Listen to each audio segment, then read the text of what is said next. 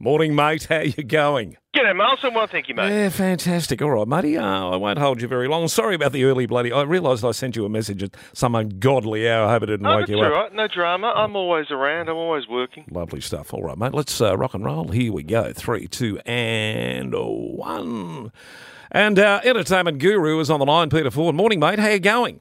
G'day, Marlon. Really well, thank you, mate. Listen, I know we want to talk about a couple of things here, but before we get to that, just your take on The Bachelorette. I've never seen so much overacting in my life. What do you I know. Jeez. Well, of course, it's been a bomb in terms of the ratings. Yeah. And a lot of the sort of drama and the intrigue about, having a bisexual contestant, and in the end she chose a bloke anyway, so that was all a bit of a letdown. I don't think they'll be doing that again. I don't think it came off at all. It didn't really. Absolutely. Anyway, and I only came across it by accident last night, and I thought, I've got to watch this, and there's just the acting.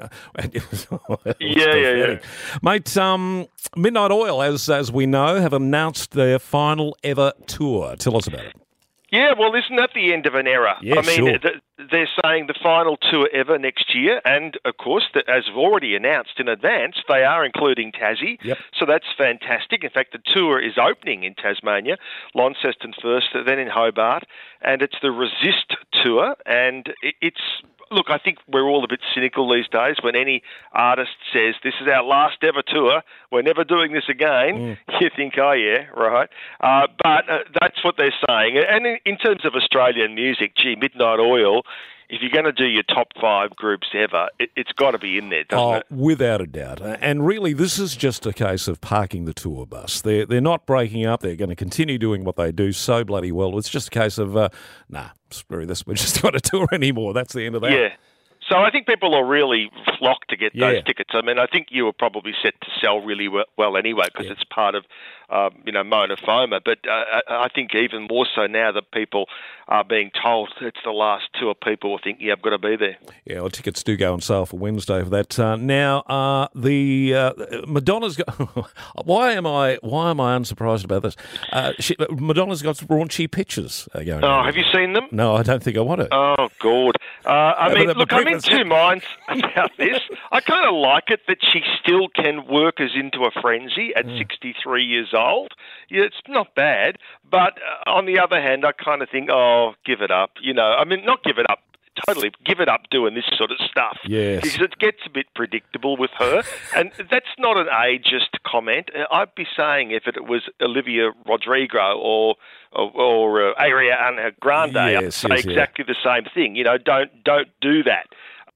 So it's odd that she still wants to go and do these sort of things after all this time. But the photographs, they're just not even very tasteful. You mentioned that to me, and you're alluding to the fact that probably they're not worth seeing.